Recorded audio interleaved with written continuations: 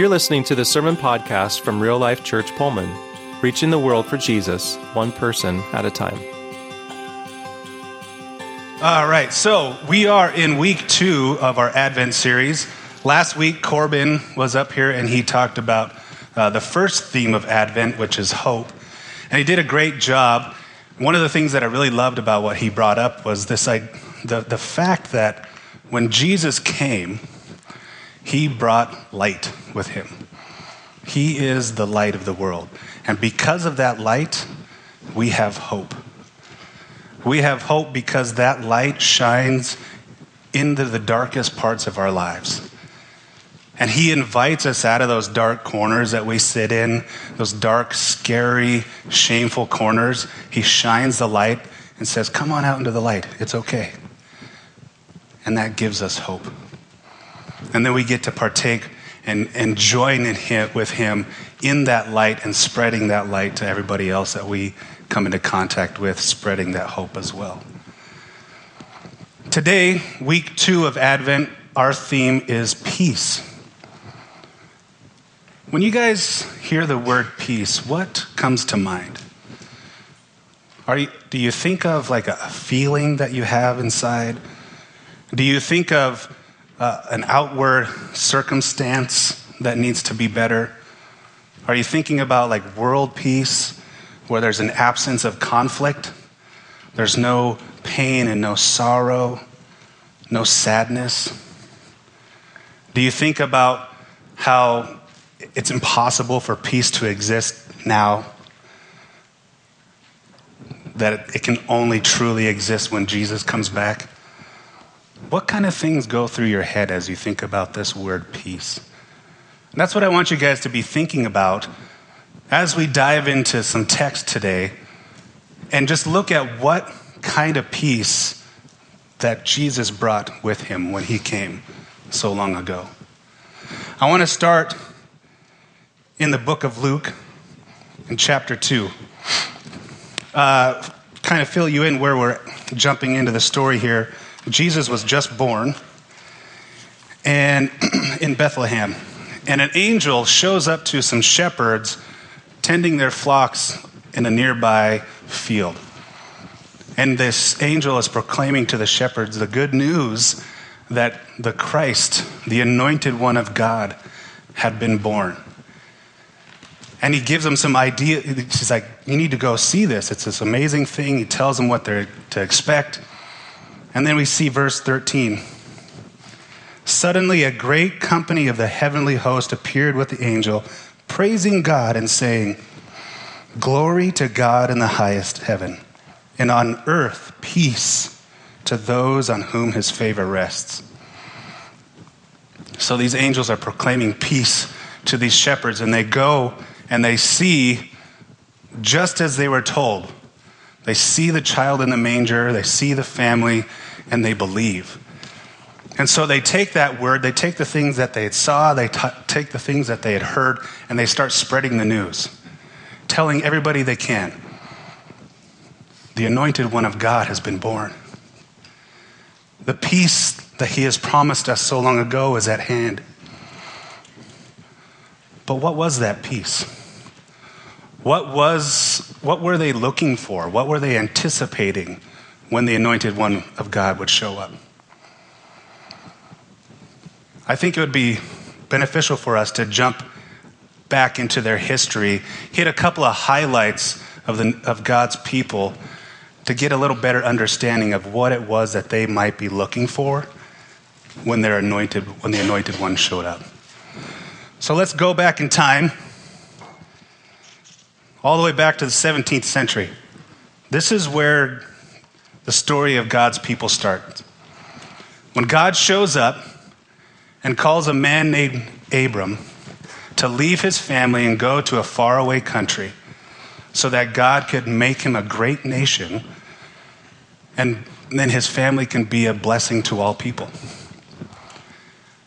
If you guys have not ever taken the time, or it's been a while since you have, to read the story of God, of Abraham's family, this starts in Genesis 12 and goes through the rest.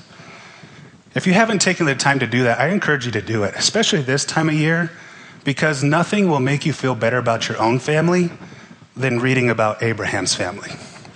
They were pretty jacked up.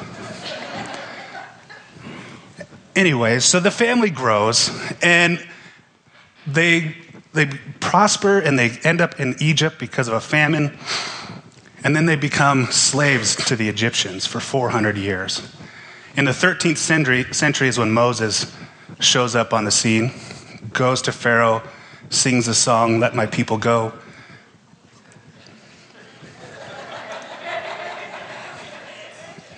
You guys are asleep today. Or my jokes just suck. So the people are brought out of Egypt. They go back to the land that God had initially promised them. This is the 13th century again. And they start to build their kingdom, start to build their identity as a nation. And they're doing okay for a while. And then by the 11th century, they decide, you know what? We want to be like everybody else. And they establish a monarchy. And they put a king on the throne. And they put Saul up there. And it seems like things are going okay for a little while. They have Saul and David and Solomon. But at the end of Solomon's reign, it's 10th century, nobody wants Solomon's kids to rule them. So the kingdom divides. You have 2 kingdoms now. 10 of the tribes go up to the north, call themselves the nation of Israel. 2 tribes stay to the south, and they're the kingdom of Judah. Lots of kings rise up and fall. Lots of bad kings, some good kings. But the time finally comes within a couple of years that God's like, okay, enough is enough. And in the 8th century, he sends in the Assyrians to wipe out the northern kingdom. And in the process, they take all of the people and they spread them to the 4 corners of the world. But during that process, even before they were annihilated, as they were staring down the barrel of that, God gives them a word through his prophet Isaiah, a word of hope, a word of peace. I want to read that with you guys today. We're in Isaiah chapter 11.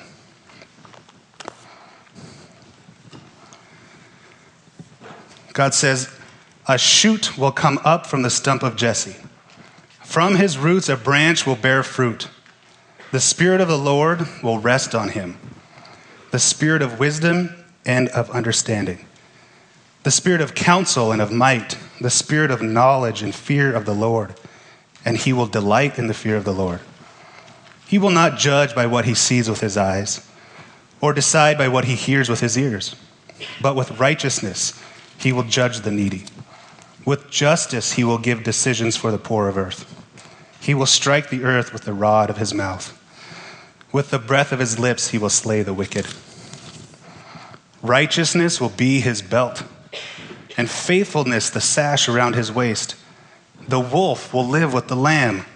The leopard will lie down with the goat, the calf and the lion and the yearling together, and a little child will lead them. The cow will feed with the bear, and their young will lie down together. The lion will eat straw like the ox. The infant will play near the cobra's den, and the young child will put its hand into the viper's nest. They will neither harm nor destroy on all my holy mountain, for the earth will be filled with the knowledge of the Lord as the waters cover the sea.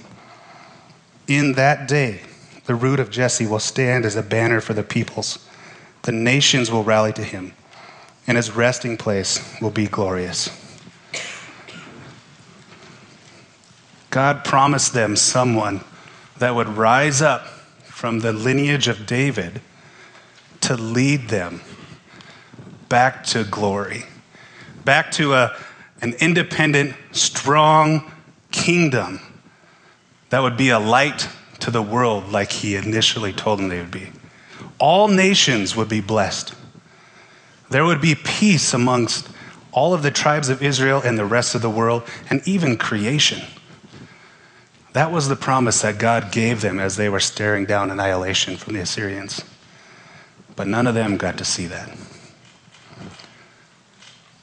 Within a couple hundred years, by the 6th century, Judah was in the same boat. They were staring down the same fate that the the northern kingdom had just went through. This time it was from the Babylonians. But again, God uses one of his mouthpieces, one of his prophets, to give them a word to look forward to. Over in Jeremiah 23,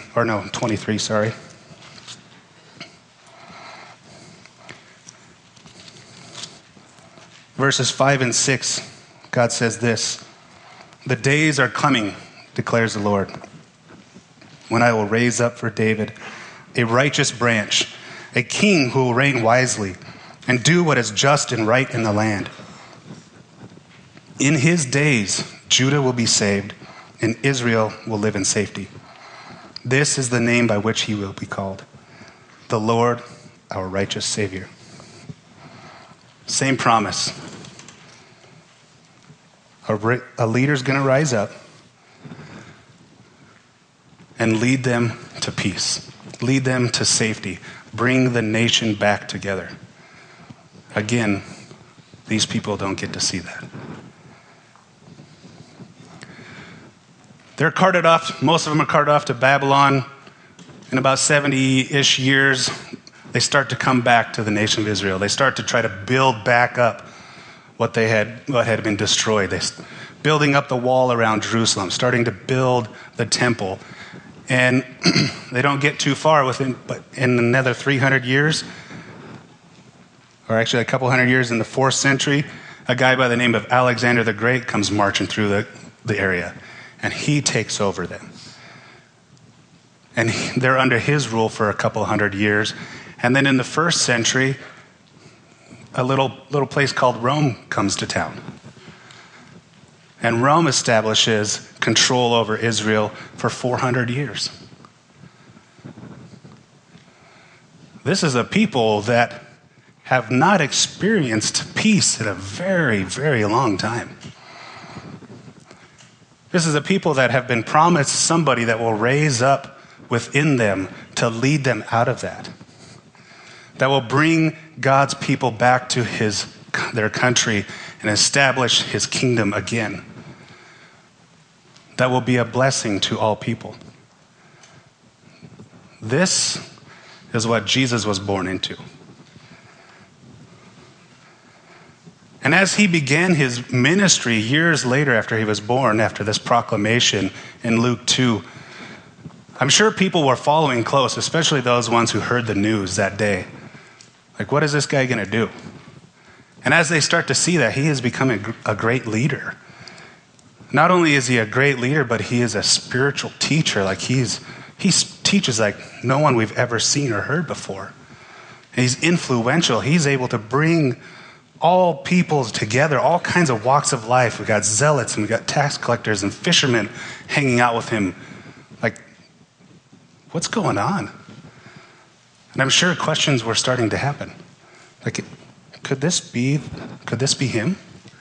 Is this the guy that God promised us so many years ago through his prophets that would come and rise up through the ranks and lead us to peace?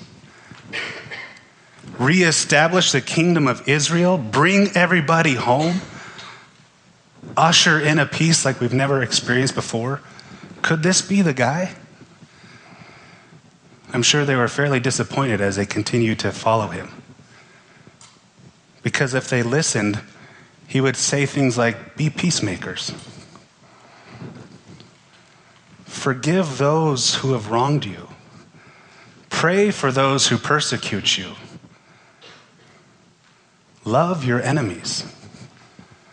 Like, that doesn't sound like a guy who's going to raise an army up to take out Rome. And even more so, that week of Passover, when he comes back into Jerusalem before his crucifixion, he's riding in on a donkey. And Corbin alluded to it a little bit last week, but when a king rode into a city during ancient times, what he rode into the city was very significant. Like, it told them what his intentions were when he got there. By riding a donkey instead of a horse, he was telling them that he was coming in peace, not coming for war. This is not exactly the peace that these guys were hoping for. They were expecting something else. They were expecting something more. They wanted more. But Jesus knew what they needed. He knew what kind of peace that they needed in their lives. Here's what Jesus says about peace. In John chapter 14,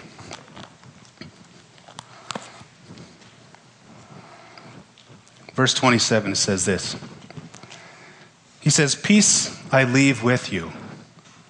My peace I give you. I do not give to you as the world gives. Do not let your hearts be troubled, and do not be afraid." This is the night of the Last Supper. These are some of the last words he tells his disciples before he leaves.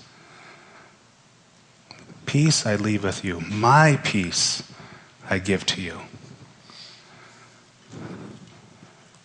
A little later in the night, you turn over to chapter 16, verse 33, Jesus says this. "I have told you these things so that in me you may have peace. Because in this world you will have trouble. But take heart. Take heart. I have overcome the world." You see, the peace that he came to establish was different than the one that they were hoping for. It wasn't about having an absence of conflict, an absence of suffering, of pain, and sorrow. It was about having a completion, a contentment inside, the ability to walk in sorrow and in pain and in strife, but still be at peace. And he exemplified that exact thing in that same night. Later on, when they are at the garden and the guards show up to arrest him, he could have very easily got on board with what Peter was doing and roused everybody and said, "Fight him off. It's not time." But he doesn't. He goes with them. And as he's standing before the Sanhedrin and they are trying him and accusing him of all these things that he was doing, he didn't stick up for himself. He didn't try to defend himself. He stood there and took it. He took it all the way to the cross. See, he was trying to show his guys that the peace that he was offering them, his peace, was so much deeper. It was about what could go on in here, not what was going on out here. And they saw that. They were able to see how Jesus was able to be content, as impossible as it seems, in the situation that he was in. And it's impossible. When you see somebody in strife, in troubles, and they're still at peace, it's impossible to not wonder why and ask, like, what is going on? How is that possible? It is contagious. It is so contagious that once these guys understood it and they started to live this and accept that the peace that Jesus gave them was a different kind of peace, they too, later on in their own lives, as they stood before persecution and martyrdom, they were able to stand firm in their faith. And those around them were able to see how they handled it. And it trickled down. Christians standing in the arena in Rome, facing down the mouths of lions, being at peace, standing firm. This is the same peace that he offers to us. This is the same peace that he invites us into as well. And look, I know it's hard. I know it's hard to remember that the peace that he invites us into is different. Especially this time of year. This time of year is so busy with all kinds of things. Expectations that we put on ourselves to put on the best Thanksgiving dinner or get the perfect present for so-and-so. Or the fact that maybe this is the first time we've ever had a Thanksgiving or a Christmas without a loved one. Like, peace, that kind of peace that he offers can be easily forgotten. Because there's a lot of things that happen around us that pull us away from that. Just this last week, in our country, there was another shooting, this time at a naval base in Florida, where 3 service members were killed. And in the same week, in the same state, which probably is a good idea to not to live in Florida, but 2 guys that robbed a bank, took over a UPS truck and kidnapped their driver, drove down the interstate in bumper-to-bumper traffic and got in a gunfight with the police. They died, the UPS driver died, and a man just driving home from work that day.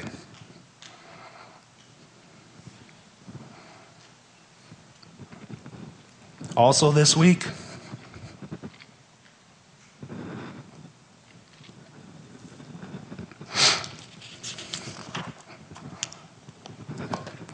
sorry, this one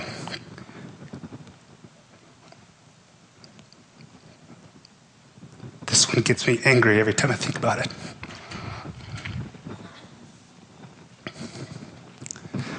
This week, a mother from Pennsylvania was arrested and charged for methodically planning out and carrying out the murder of her 8-year-old boy and her 4-year-old daughter.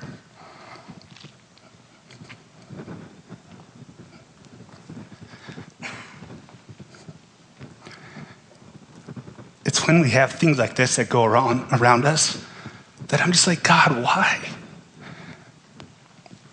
Why are you waiting? What are you waiting for? How many more people have to suffer? What else has to happen before we can have a peace where there is no conflict, where there is no suffering?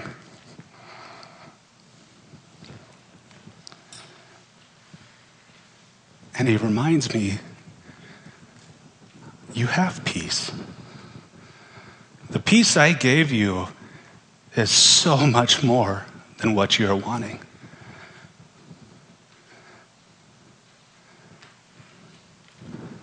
But it's so easy to forget that when we're surrounded by stuff like this in our society all the time. That's why we do things like Advent.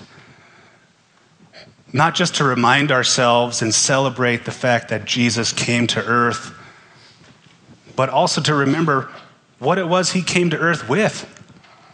He brought with him hope because he was the light of the world and he shone his light into the dark corners of our lives. And he brought with him peace. A peace that we could never truly understand, but that we can experience each and every day of our lives.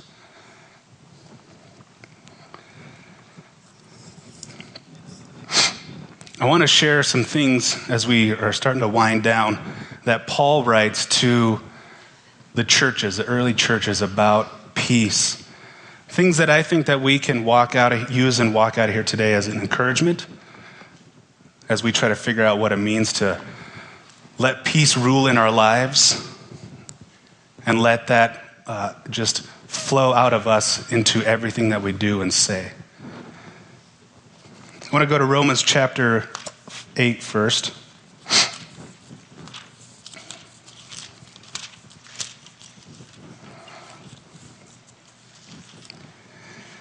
Verses 5 and 6.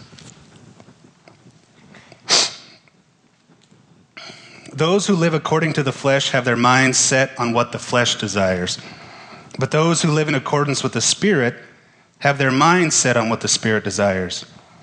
The mind governed by the flesh is death, but the mind governed by the Spirit is life and peace. The mind governed by the Spirit is life and peace. Colossians 3:15. Oh, too far.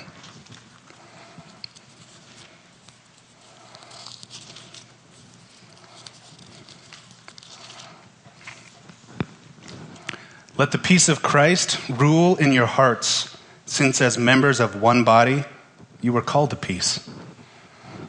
Oh, and be thankful as well.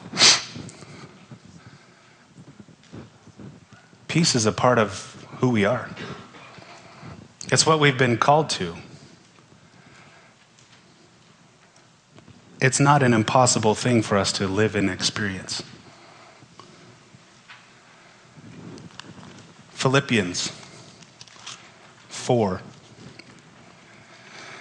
verses 4 through 7. Paul says, "Rejoice in the Lord always, and again I say, rejoice. Let your gentleness be evident to all. The Lord is near. Do not be anxious about anything, but in every situation, by prayer and petition with thanksgiving, present your requests to God. And the peace of God, which transcends all understanding, will guard your hearts and your minds in Christ Jesus." The peace that passes all understanding. That is the peace that he left with us. That is the peace that he wants us to live in and to spread as we look forward to his coming again. When he will bring with him that peace that removes all conflict, that removes the sorrow and the pain and the sadness all around us. But in the meantime, we have his peace inside us. We're going to go to communion. If you are serving communion, if you could head over and start passing out the elements, I would appreciate that. We take communion every week here at Real Life.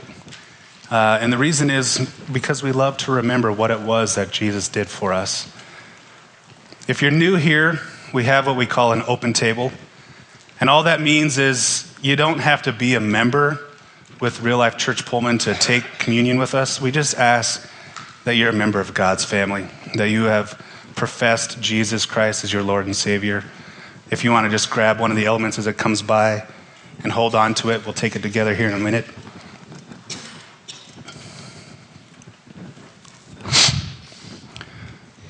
As they are passing out communion, I have some questions that I want to just pose to you guys.